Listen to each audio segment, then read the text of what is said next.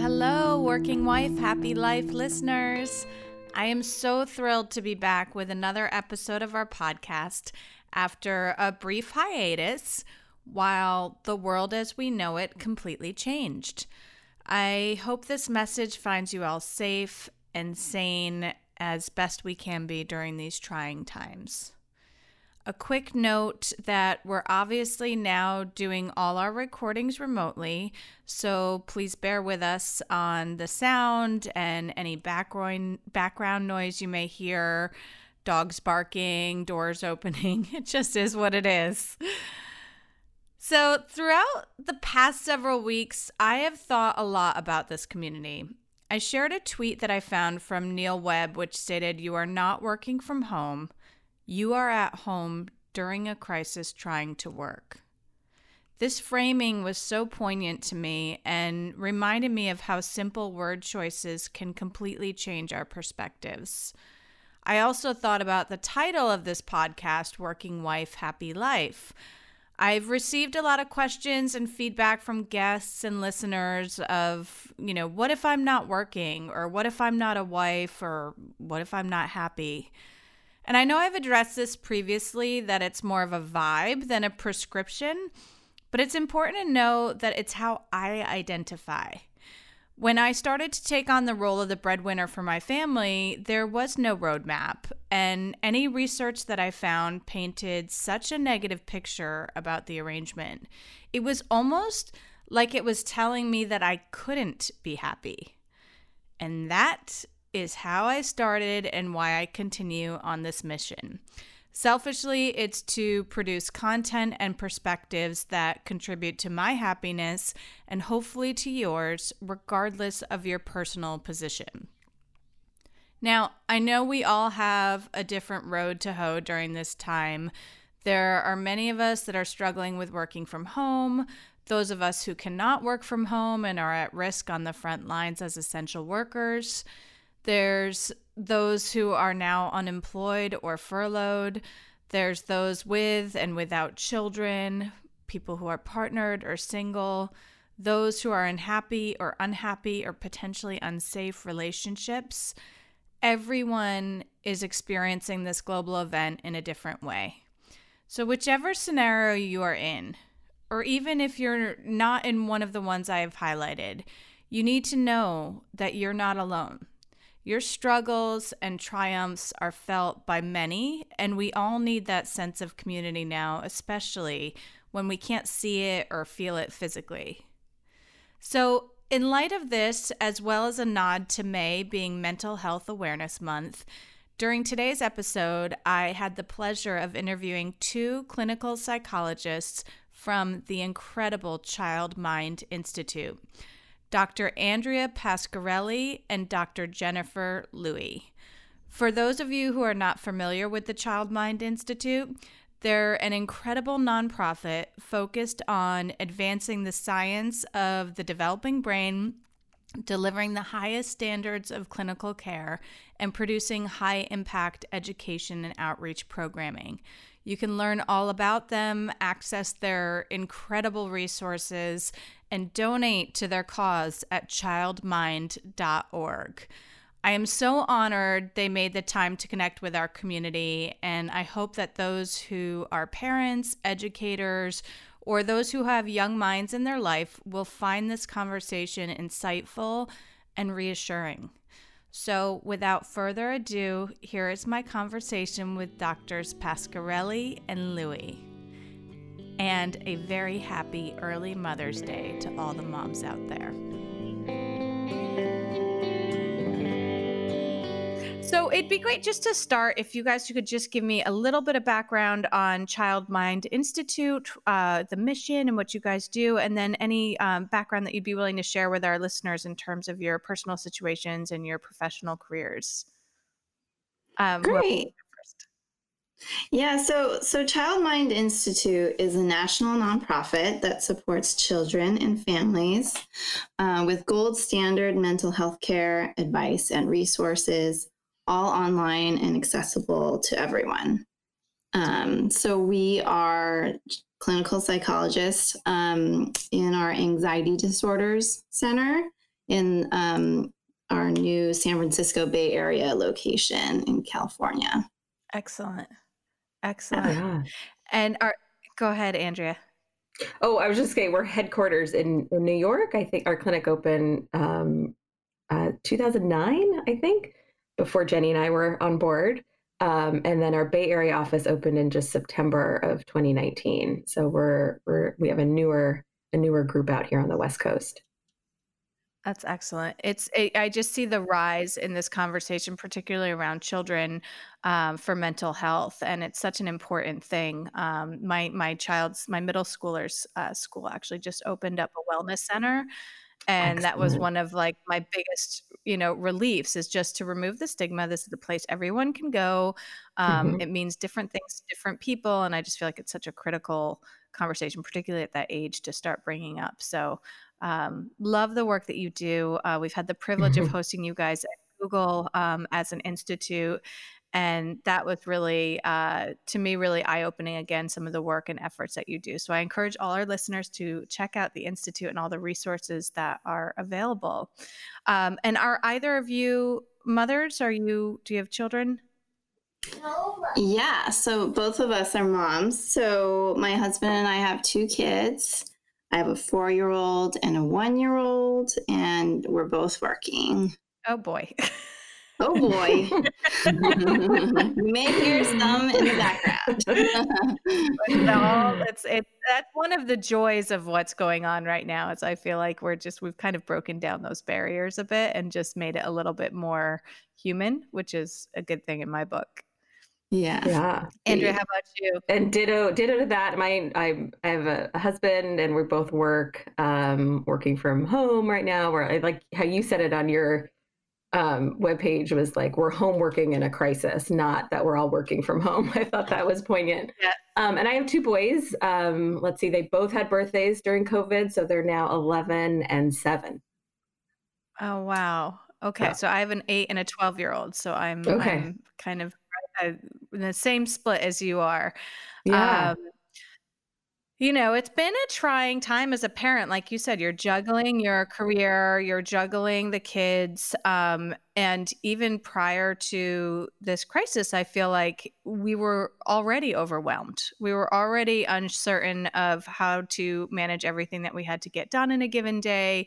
We were already worried about our kids spending too much time on screen time, or whether or not they were internalizing the events around them. And now it's just put such a magnifying glass on, what we thought was bad before. And now it's like, oh my God, well, we never thought it could get to this. But I would love to hear from you guys, just in terms, and feel free to jump in wherever you feel like you have the most poignant and specific thoughts and advice. But what is the general trend that you're seeing in terms of either the resources being engaged or their outreach coming to Child Mind Institute in this time, from the lens of kind of children's mental health? Well, I think a lot of parents are asking, how to talk to their kids about coronavirus, or how to handle questions or anxiety, or handle the behavioral problems that can increase with being cooped up at home. So I think a lot of parents are asking, general questions about that. And then, we're also trying to provide resources to parents about how to balance it all, and manage, this really tough time of having to work from home and then also deal with childcare. Yeah. Yeah, I remember when this all started, my best friend called and said, just from an economical perspective, she's like, this is like our depression. I said, yeah, but except during the depression, kids could still go to school. There's a whole other lens to this. Yes, very good point. I think the thing that I hear, just like what Jenny said, but parents, I mean, I'm sitting here thinking, how do I do this? All my friends and peer group is like, how do we do this? This is nothing any of us envisioned ever doing, so we're not supposed to know how. And that's something I try to remind myself of. This is not normal. Like, this is none of us intended, unless you do homeschool your children and work. None of us intended we couldn't envision this. I certainly couldn't. So it's this abnormal time. And I think I try to, and some days are okay and fluid, and other days it's a disaster. And you just have to, the act of, accepting that and figuring out how to let it go. I think from the kids that I'm seeing, and I have more maybe adolescent patients that, riddled with boredom. Now that they're kind of in this new school routine, a lot of them are doing online schooling or synchronized learning. And first it was like some schools are giving almost too much. So it's creating like almost too much work than in a given school day. And then that gets modified or whatnot. But it's boredom, it's missing friends. And especially with adolescents, it's missing milestones too, like so many. So there's a lot of like themes of grief and loss, and trying to just support and validate that. And at Childmind, we were able to like switch to telehealth relatively quickly. So I feel lucky about that. So we were able to kind of keep our doors, our virtual doors open, which we're doing a lot of now, but we were able to transition pretty quick. And I'm surprised doing telehealth is something I didn't expect to do. And actually how well it works, even with littles, like 6-year-olds and upwards. So I still like in-person stuff. So I don't want this to become the new normal for good, but it's at least we have this, which they didn't have in the Depression. I would salute back to that. Yeah. I mean, I do think in many ways, I'm like, okay, I work in the technology industry. I'm like, this is what it was built for. This is the good that it can do, from telemedicine to telehealth. And it's not going to replace in person, but you can see the expressions, you can read the body language, you can connect, and it's a different form of connection that I think we've all started to adjust to here and there. But it's hopefully one of the better uses of technology we've seen. So I'm curious, you touched on something, Andrea, there with what you're seeing in terms of adolescence. And I can echo, kind of the boredom and the missing friends from my own household.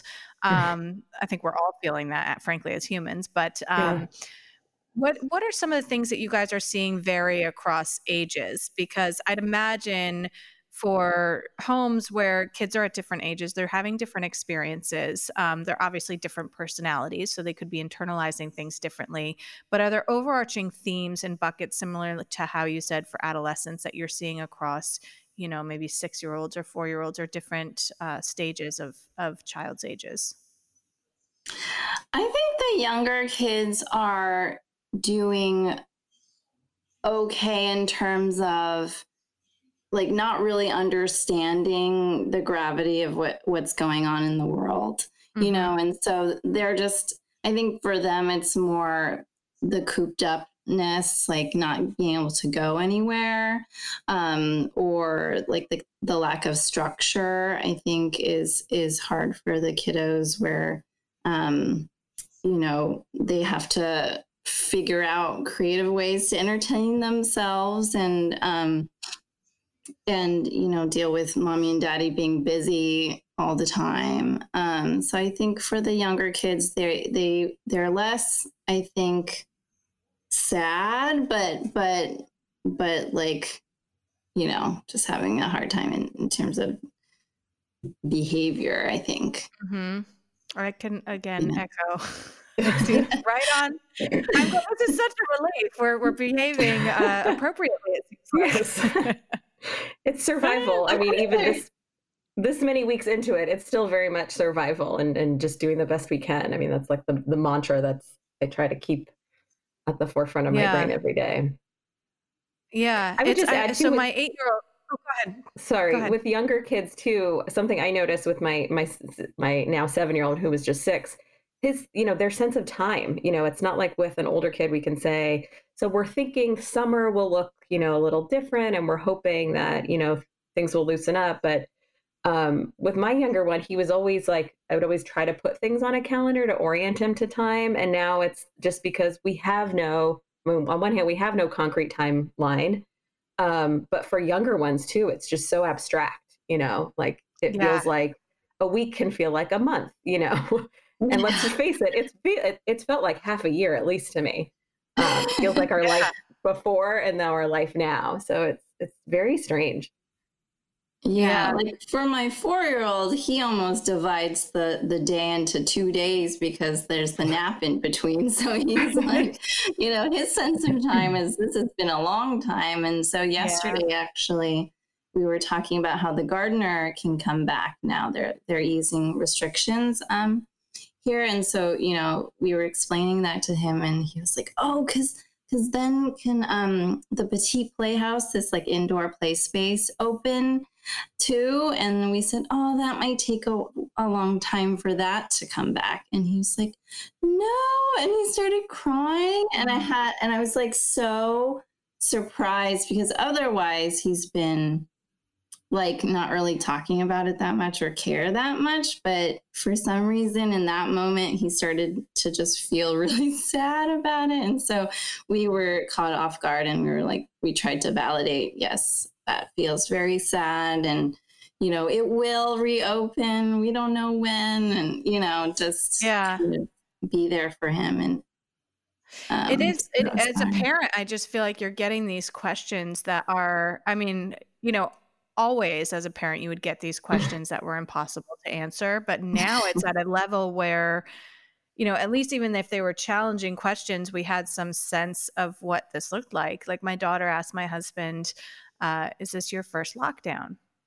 And so in her head, maybe it happens every 8 years, right? Like she has no idea. And we're just like, oh, wow. Yeah. So sorry, just to level set, this is, and you realize that their interpretation of events is they assume things are normal. They look to us to protect them and to help them explain what to expect. And I find in this instance, like you're saying, I will have completely like incongruent reactions to certain things. Like the first time I saw paper towels on the shelves, I burst into tears because I was like, okay, this is a sign of hope, right? And it's very like hearing your son's reaction to his play space not being open for a while to me seems like it's that roller coaster that we're all on each day. And so you multiply that by however many folks are in your house, and just kind of how we're all internalizing the situation differently. Are there any, like just to switch gears to the heaviest of heavy on this topic, so death and loss. Obviously, there is a tremendous amount of everyone, I will say, is experiencing some form of loss in this. So I feel like people in a crisis are always quick to say, well, my situation's not that bad. And I do kind of stop people from trying to minimize their experience in that way because everyone's got some form of loss. There's obviously the worst form of loss in this scenario with death. And what are some tips in your expertise that you've had for different ages and talking about that, particularly in a thing that, a lot of these people are leaving their homes and you never see them again. So you don't know necessarily, there's not that time to say goodbye or do any of those, more ritualistic things that you could do in different situations. Do you guys have any tips for any of our listeners that might be going through that with their children? Yeah. So, I think, like you said, grief and loss definitely is already hard. And then this situation makes it even more unique. In general, we say for kids dealing with the loss is to try to make time and space for them to talk about it, express their feelings, ask questions. Answer them the best you can. It's okay if you don't know the answer to something and you come back to it. Try to validate their feelings instead of trying to fix it immediately. Just sort of sitting with the feelings is always a good idea. It's okay if you're sad too. Just remember that if it's kind of uncontrollable sadness, though, you want to kind of maybe delegate that to someone else who can at least keep it a little bit together, because it can be scary for a child to see their parent totally fall apart. But it's okay if you're sad and you're crying a little bit. That's appropriate. Try to follow the child's lead. Often a child may not be that ready to talk about it, and they're going to switch between ask a question, go play with my Legos, ask a question, so it's okay however they do that.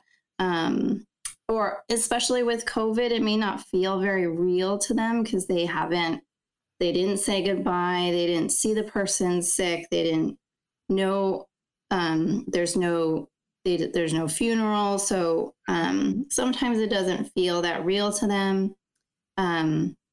So doing activities to help them express themselves or memorialize can be a good way to process, like through art, or they can put together a memory book or a slideshow to help them process. Oh, that's a great idea. Yeah, and there are great books too about grief. Can you recommend any that you would? Yeah, we have a list actually on childmind.org. There's like a coping with grief guide, and at the end there's some good books. One book I like is When Dinosaurs Die. So that's a good one for the littler. Yeah. Okay. And I think I would just add in, sorry, a lot of these conversations, they're not just one time, especially with little kids. Like Jenny had said, they kind of dabble in it, I think. And I've seen this even with my own kids when I lost my dad years ago and having to talk about it with them. And it was, they seem fine and then they're not, and they seem fine. And then it's just and like the play structure not opening, it's unusual things that will, impact them. And kids, it's kids, the way they developmentally, it's all about them, and that's normal, and that's okay. So the impact can be really different. And then especially with little ones, when we're talking about death and loss, being really mindful of using, the words you're comfortable using, like euphemisms like they went to a better place or they passed away. Those are really confusing, especially for the younger kids. So whatever family language you're comfortable using, they died, they're not, living anymore, that kind of stuff, I think are good things to keep in mind. Yeah, it is. It's so interesting. When my grandmother died, my son was about 4, and his immediate response was, "But I liked her." It was like something had been taken away from him that, like, why would that happen? And explaining it to him, I think we did reference something that happened in Kung Fu Panda, but he understood that she died, but the way to kind of bring that big premise into his mind was challenging. I'm not sure that everyone should use Kung Fu Panda as their parenting coping guide, but it works. It seems okay. When you talk about just switching gears a little bit, and that's so helpful, thank you, because I think that's really a topic that a lot of people struggle with, and particularly Jenny sharing about kind of knowing when your own emotions are in that space, which is okay, obviously, but knowing that can have unintended consequences to the grieving process for your children, and just realizing that, like, okay, this is a moment that I actually need to make sure the bedroom door locks and have a moment to myself.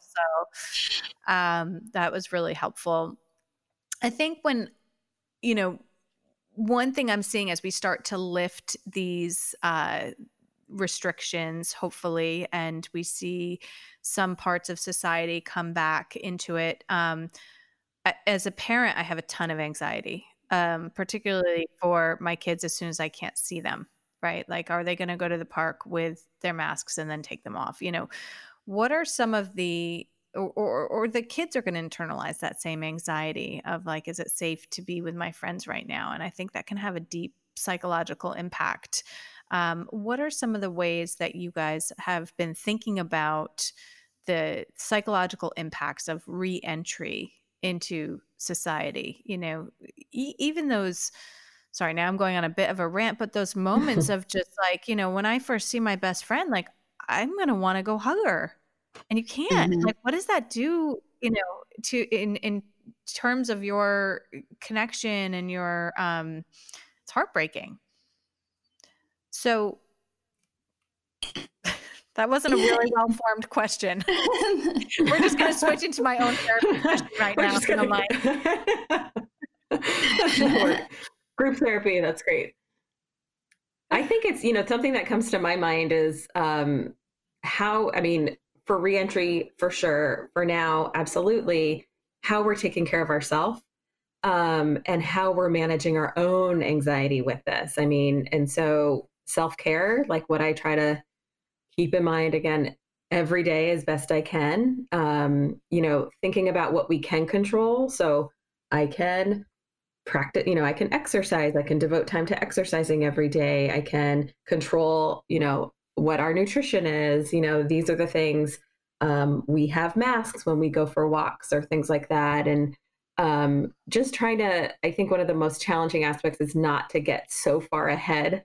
And it's easy to just kind of flood with those thoughts of what if when this happens, and what is this going to look like? And I think just the act of that hard part of just accepting this uncertainty right now is one of the things I think that challenges everybody, even without anxiety at baseline. I think that's a hard thing to imagine. So I think, holding on and digging in just like we've been doing, and trying to just focus on, you're going to have conversations with your kids about going to the parks, and the instructions are to keep their masks on, and you're going to have to, hold on to that trust. And maybe you do it in a way where you go with them first, and then, take all those, parenting steps, along the way. But I think, regardless of what age kids are, they just pick up so much on they're like our emotional barometers, even when we think they're not tuned in, and we think it doesn't appear that they're listening at all.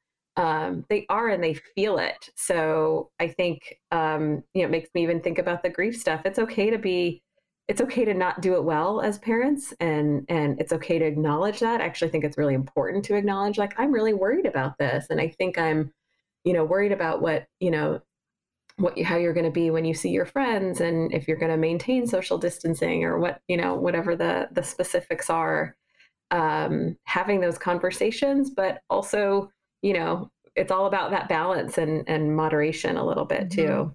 And if it's one thing we're all learning as parents, it's this act of letting go, and it's hard. And so in many ways, it's kind of like this other way that we have to continue to practice our letting go, and which is not easy, especially now. Yeah.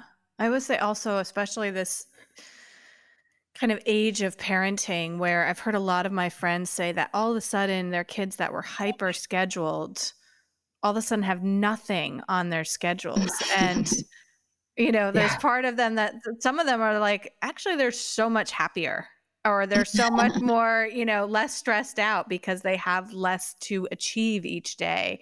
And I think there's really interesting, I think there's going to be a lot of interesting societal outcomes from this, which, because we've kind of just been on this treadmill of just going faster, more. And so it's kind of forced everyone to rethink what their day and their schedule and their lifestyle is structured around. But I love the tip around focusing on what you can control, and just kind of taking it into those bite-sized steps instead of letting everything snowball. One kind of question that keeps coming up across lots of communities is this idea of, screen time rules was such a big thing before this crisis hit, of, do you not let your kids have screens during the week, or do you only do a certain number of hours a day? Like,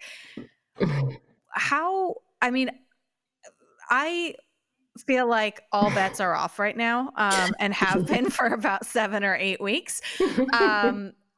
But like, what is the research that you've done, or the impact that you see in terms of screen time at like different developmental stages? Are there things that we really need to be concerned with in terms of what we look out for, in terms of a sign that it's too much, or a sign that this is a child or a developmental cycle that can handle it?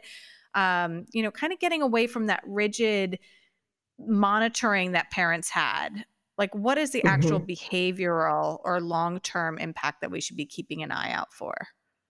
Yeah, this is probably the most common question, or the most thing that we keep fielding too. And I would say the short answer to that is now is not the time to be rigid about, my own opinion is now is not the time to be rigid about screen time. We all have to, I think we operate under of course our kids are going to get more screen time. The school day in many ways is not 9 to 3 anymore. I mean, a lot of the learning is in shorter chunks. So I think a little bit of acceptance, like it's okay. There's going to be more time. There's more downtime. I think it's also a couple of things that I think about is looking at what they're using screens for. And developmentally, these are different things, right? For older ones, and even my 11-year-old, screen time for him and gaming is a chance to connect with friends. Never did once I think I'd be so grateful for him to be playing video games. And all of a sudden I'm like, great, did you talk to your buddy today? And who'd you talk to today? And who was in the game? And, that's about the extent of my conversations around gaming. But I think that's such an important piece because, again, like FaceTime, like Zoom, those are such important pieces. And also my older one and even my younger one now, we're doing Zoom play dates, where it's not as though they're going to have the most stimulating heart-to-heart conversations, but they're playing Legos together. They're showing each other their rooms or something silly or, certainly, or sometimes with my older one, it's no talking, but just gaming together, So I think, having those, I think those are great venues for connecting. I think if you're a super stellar and connected parent, you could try gaming with them. I'm the worst gamer, so my kids actually like it because they can just obliterate me in most games, and I'm terrible and I own it and I'm totally okay with it.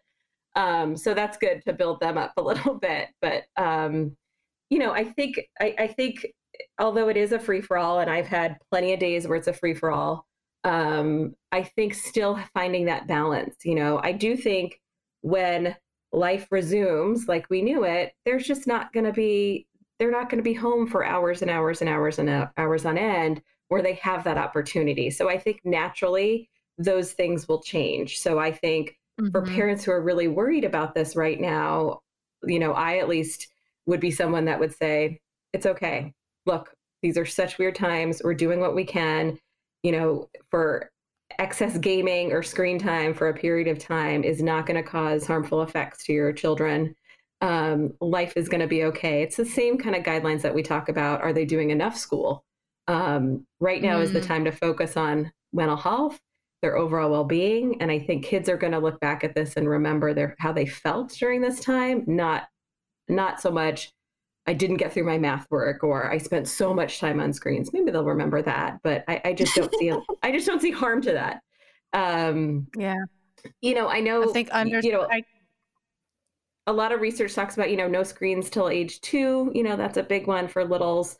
But I think, again, how do we connect with families right now? Having those really funny, silly Zoom FaceTimes where every older relative who I speak to only shows their forehead up and how we talk about how silly that is. And my younger one asking me, why does grandma do that? Well, grandma isn't dialed into what she looks like on FaceTime or Zoom. Let's just be grateful we can get her on those things. So my big win most days is if I can keep my kids off games until 3 p.m., the end of kind of a school day where we've had different activities, I feel like it's a huge win. So then they get, that time to connect with friends, that time to play, maybe use screens. Screens are definitely happening most days, but, I think again, it's all about flexibility. And if we're not flexible right now, we're going to make it's going to be really hard for us. Mm-hmm. Yeah, I would just add, for every child, it's different. For some kids, they get real affected by screens and you can tell, and they are melting down when it's time to turn it off. Some kids, they're fine and they can go off and go on and, it doesn't bother them. So you kind of have to be a scientist and sort of experiment with how much is too much and how much, your child can handle. On the Child Mind website, there's a checklist, a developmental checklist to see, whether your child is spending too much time on screen. So one question is, is my child sleeping enough? Are they eating okay? Are they getting some form of exercise every day? Are they getting quality time with the family, or are they just sort of like sequestered to their room? Isolating, yeah. Yeah. Do they use some screen time to keep in touch with friends, like Andrea said? Are they invested in schoolwork and keeping up with work? So just sort of like basic functioning. Are they still doing what they need to do? Yeah. If not, then, you know, kind of need to cut back. And might be problematic. Yeah. Mm-hmm. And I It's think interesting using those because screen time, using those screen times as, you know, those things are done first. And then there's, you know, using screen time as an incentive, I still think is good. I think that's actually really helpful right now. And it's, you know, and also talking with kids about it and saying, look, it's going to be different. It's different than when you're in a regular school day and you have all these extracurriculars and things like that and play dates. And, but we know it's a time for enjoyment and relaxation, and we all need that. And we do that in different ways. So I think that's, you know, it's again, it's all about finding that balance too, and what's going to work. Yeah. And I think I see from my personal situation, my daughter she doesn't engage in Zoom calls. Like, she'll do it occasionally, but she's not into it. And it's just, she's not getting anything out of it. So I don't push her. If she asks to FaceTime with a friend of hers, I'm like, go ahead. But at first I was like, why don't you Zoom with your friend and read a book together? And I was really trying to force it. And I was like, she is not getting anything out of this. It's just making me feel better. And it has, you know, so it is like reading her cues. And I love what you said earlier about, you know, the kids are going to remember how they felt during this time. Did they feel safe? Did they feel supported? They might be having the opportunity with all the spare time to pick up hobbies that they never would have explored before.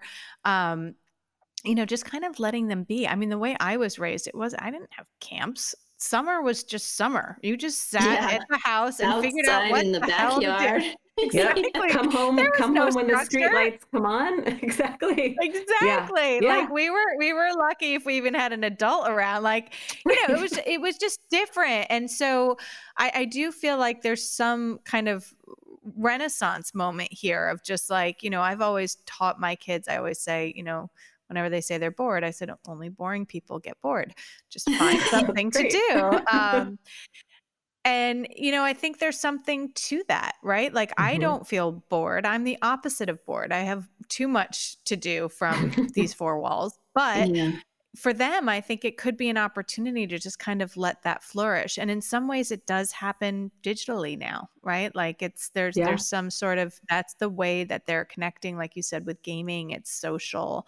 But I think, Jenny, when you hit on those moments of like, you know, everyone's different and everyone's going to react to these things in a different way, and layered onto the anxieties that people are experiencing, and even the coping mechanisms that are different across families. Like, I'm sure you and your partners, you know, have a different interpretation or different news watching habits or whatever it may be. So there's all these different things at play within a single household. Which I think, Bethany, which is also too, what I like what you said earlier is that you know, how you were describing what you were leading your daughter with Zoom, you know, try this, FaceTime, and do these things with your friends. And you were able to, at some point, to step back and say, wait, this is more me than her. So I'm just going to let her be. So I think that's a beautiful, actually, example of how we do have to read our kids. And, you know, I think providing these, you know, they have the resources to do these things, but, you know, some of us don't get anything out of it. Whereas my older one, who, yes, does gaming, you know, me and a couple moms friends kind of had this early conversation into this. So like, what are you doing around screens? And they do want to still connect. So what's a good time, not to schedule it per se, but like, you know, and so we all kind of came to the conclusion that, you know, after 3 p.m. most days is fair game, so to speak. So I think there can be some neat, never in the world did I thought I'd be like scheduling these things for my kids, but it's also the sense of community, which I think we're all missing, this connection.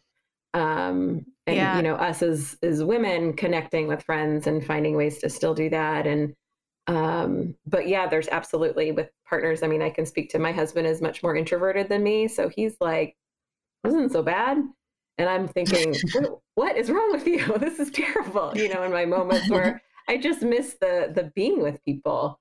Yeah. And that's waxes and wanes. And I think we're finding new ways to do that, whether it's, again, going back to kind of some self-care stuff, like Zoom. I did a Zoom yoga class with a girlfriend, or a Zoom happy hour, or FaceTime and things like that, where I think for, especially, if you're fortunate where you have another partner in the situation, having the ability to tap in and tap out, to carve out, even if it's 20 minutes where you can just be by yourself. I think we're all missing that work transition time where we would transition from work to home. That's all blurry now. So I think, never did I think also I'd miss my commuting. And I kind of do miss that, because that was my chance to decompress and catch up with, friends and things like that. Listen So I to think a it's just podcast. podcast. Listen to Of course. podcasts. That's right. Yes. True. But we don't have that anymore. So again, another weird thing that we're not doing, but seeing how we can be creative and doing them. Yeah. And hopefully go back to those things much more mindfully when we can, and just be really appreciative for what we have. Yeah. And I think, sorry, you said something before. I'm sorry. You had said something before too about, letting our kids just be. And I think there are some really neat silver linings, that we can find. And I think talking about them as a family, in age appropriate, depending on the age of your kids, like, we try to do family walks most days. My 7-year-old had the biggest meltdown about, why do you always make us walk? This is the worst, Mom.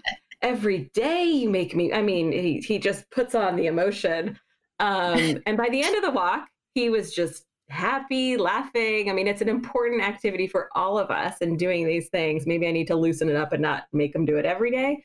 But just finding those moments of joy. I have a friend who has 2 teenage boys, and he said they have nightly card games, good old fashioned card games with his 2 teenagers who before this, they didn't want anything to do with that. So, finding those sweet moments and doing and building things differently is hopefully some aspects that the kids will remember too, about that feeling good stuff.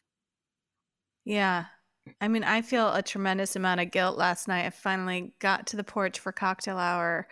My daughter's like, will you play with me? And I'm like, no, I don't want to. Like, I just want to sit here and scroll on my phone and drink my wine. And I'm like, this poor child has no social interaction. But then I'm like, you're balancing whose needs are more important right now. And I don't want to do that, and it's, the guilt is exponential. And I think especially like you're saying, you don't have those bookends of your day where I literally remember I used to open my door and be like, okay, here we go, going in, and like, you're just in a different mindset, and it's all blurring together. I'm sure we're all in our bedrooms right now doing this. So it's, it's all blurring together. Right. Yeah, for sure. And again, that, you don't want to reject your daughter in those moments, but also, we use the example that probably most people have heard of, the oxygen mask example. So if we're not taking care of ourselves, we can't help our kids. And that's exactly in an emergency on an airplane, they say, put it on yourself and then help your, minor passenger or whatnot. So I think it's okay. The guilt is never, the guilt is just so rich the moment I think you become a parent, and we're going to be ridden with guilt at different aspects. It's also super unhelpful, but it's just one of those aspects of parenting that we have. But prioritizing ourselves, especially as women, is something we're really good at not doing. And I think, if we can get to a place of like owning this, like, I need this right now. I need this cocktail on the porch where I can just mindlessly, look on social media or something, and I will play with you, or, see if Mom or, the other parent is available, or how about you set it up for me and I'll be there in 20 minutes, those you can do both. But I think it's important. So just switching gears here for a minute, because one thing that I've learned in my kind of exploration of mental health, and I didn't know this before, is that anxiety and depression are actually, and correct me if I'm wrong, are on the same kind of spectrum. And so they are, I assume, now I am not a doctor, but some sort of correlation there. And so, I do think about, particularly with adolescence and depression, and I've done some work in the space with suicide prevention. Like, what are some things that parents, with kids who either have tendencies toward depression or anxiety prior to this, or, even kids with special needs, what are some things that parents either should look out for, tips of things they can do, resources they could reach out to? I think that's such, something we know is that, yes, all kids are gonna, just like all adults are, impacted differently. If you're coming into the situation with anxiety and depression, it might look different. Interestingly, some kids that I see a lot of kids with social anxiety, and they're actually feeling a little bit better because guess what? They don't have to be out in the world as much. And so there's not this one size, one formula thing, but parents know their kids. And I think reading them and monitoring them, even in these situations, is so key. And in most situations, kids don't necessarily come and tell us they're struggling, or, especially younger kids, but they're going to show us. So looking for things like we always would with changes. So changes in eating habits, sleep is gigantic indicator. Some sleep a lot, some sleep a little. But looking for what we call those functional changes, I think is something, are they not connecting with their friends? Those kinds of things. Are they withdrawing more? Are they irritable? And irritability is a big indicator, beyond the typical irritability, I would say. Right. I was just going to say teenagers are. Yes, every teenager is irritable. And that's developmentally normal. But I think, a very probably non-scientific sounding answer is like trusting your gut too. As a parent, we get those gut instincts that, I don't know, he's just, something seems off. I don't know. I just want to, let's try checking in with him more, having kind of check-ins and whatnot, and then reaching out for resources when you need to.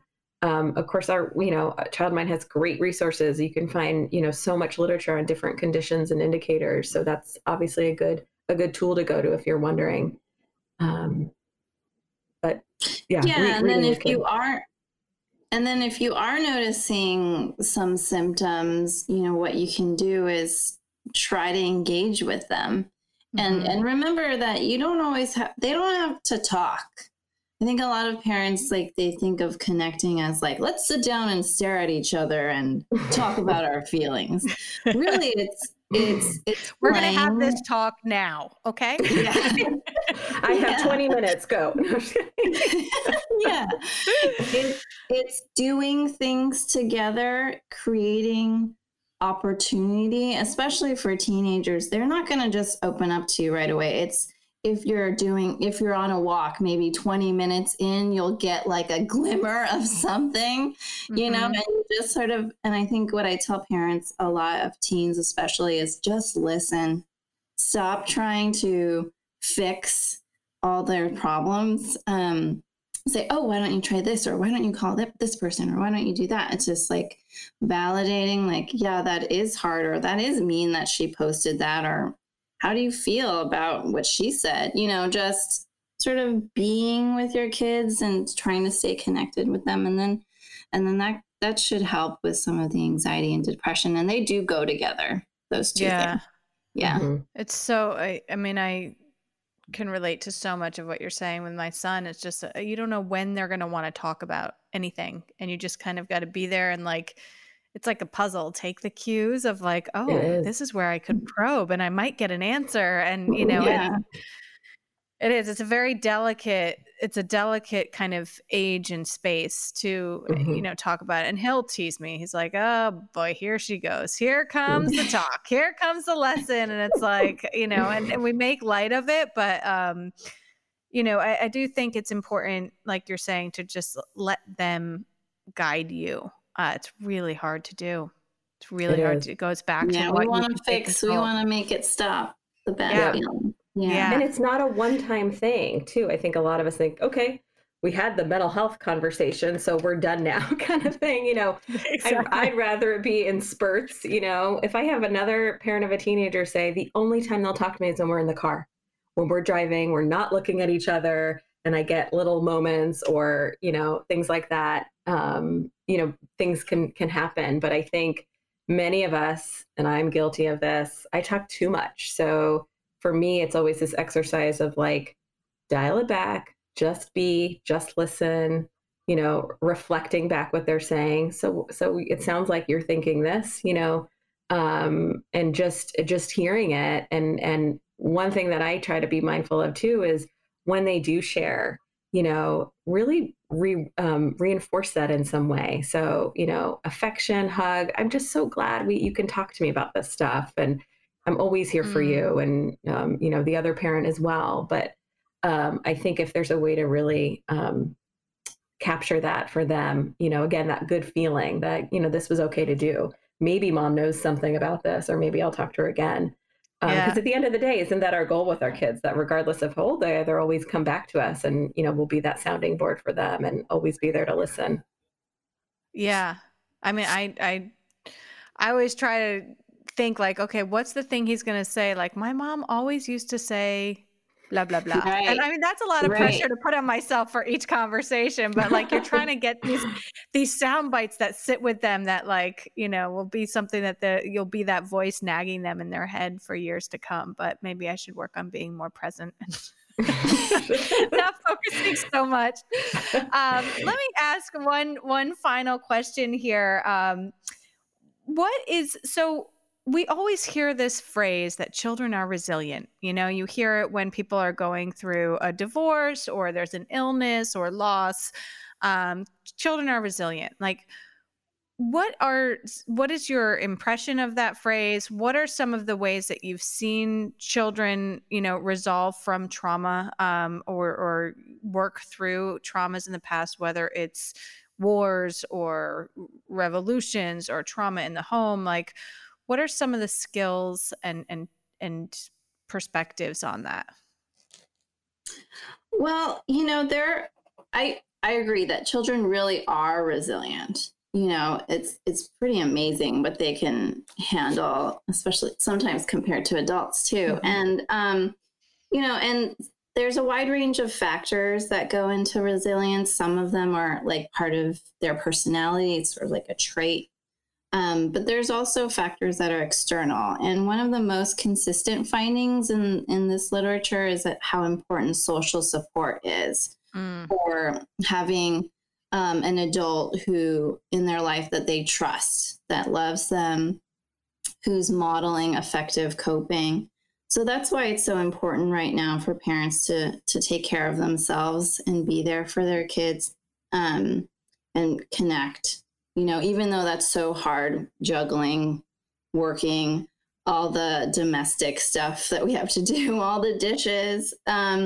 So, I think that's one of the most important things is that, our being there for our kids is the best way we can sort of foster resilience, and modeling, just showing them how to deal with stress, how to deal with sadness, how to deal with being angry. One thing also that a lot of us therapists have been thinking about is those kiddos in the less healthy families, where their parents are not doing so great for whatever reason, and are not able to be those supportive adults for them. And normally they would get it from school, a teacher, or maybe they would go, they visit grandparents a lot, and that's their person. And so I think, trying to think about, if a child in a family like that, sort of trying to reach out to them, even though it's maybe hard because you have to go through the parent to access the kids. So, I think a lot of teachers are thinking about that right now, oh, Johnny didn't come to the call, or they don't have the technology, so they're not making it to the calls. I don't know how they're doing. And so it kind of is stressful for some of our teachers out there who know that some of our families are not doing so well. So that is definitely a significant issue in terms of either access, support, encouragement, or general safety. in the home for some of these children. Is there anything that you would advise any of our listeners who may be educators in terms of any engagement tips with kids that they could potentially do to reach out and try to connect with those who might not be in as safe a situation? I think, Yeah. Go ahead. sorry, I was going to say, I think, you know, a huge I mean, I've always appreciated teachers. I think we all do now more than ever. Like, how do you do this? Mm-hmm. And how do you do it with grace? And how do you do it with 25 kids? And it's a whole other something I could never Not do. screaming. Yes, exactly. No, Throwing not yelling. things. That's part of teaching too. Right. But I'm just so impressed with, you know, the way teachers have taken this on, because like us, as stressed as we are, and let alone the teachers who are also parents, like my hat goes off to them because I don't know how they're doing it. But you know, what I've heard from my friends' kids and even with my own kids, that the teachers reaching out, and there's the concern that they have when they can't reach some of these kids and what's going on, and worried about them. But so many times I keep hearing of teachers doing such amazing things, whether it's holding, you know, time for them online, reserve, kind of like a drop-in office hours. Who's ever around? Guess what? You know, come say hi, or, you know, if you can get an email, I'd love hearing from you, and creating that space where even the kids can be together and join in on something. But it's so hard right now. And I think our teachers are just doing an incredible incredible job. Here, Yeah. here. Right. Andrea was saying how some of her teacher or the teachers for her kids are doing a lot of mindfulness activities. So, you know, that's a great way to not sort of dive into anything personal or open up anything real hard. I think right now for a lot of these kids, we don't need to poke at it. We just need to sort of help them get through this. And so teaching them things like mindfulness, how to calm your body, how to find respite, even if your house is chaos, like how to find calm. And so, right, Andrew, that some of the teachers doing some breathing. Even the first grade, my kids' first grade teachers, they do this bunny breath in, snake breath out. Like that's how she starts probably for a minute or two of, you know, just some calm breathing, and teaching little ones more diaphragmatic breathing. Playing games, you know, teachers, I think it's just that connecting piece, you know. I'm just blown away. Like when one of my kids' teachers did a scavenger hunt in your house. And she just, you know, was beyond creative, and it was so fun. You know, it was like the delight that they're able to, and the fact that, again, teachers are able to just do these things and think so deeply and creatively, but connecting. And I think even going back to what Jenny said about if you're worried about a kid, or, you know, even as a parent, you know, we haven't heard from them. I wonder how they're doing, you know, as the helicopter parents in us, just, you know, trying to check in with them. And again, that just builds that sense of community, which I think is so, such an integral piece that we can still have, and we still very much have. Yeah, it looks different, and it's temporary, but it's, you know, we have, you know, luckily started these conversations and a lot of this work before this crisis, which now we can really employ the tips and tricks, which is fantastic.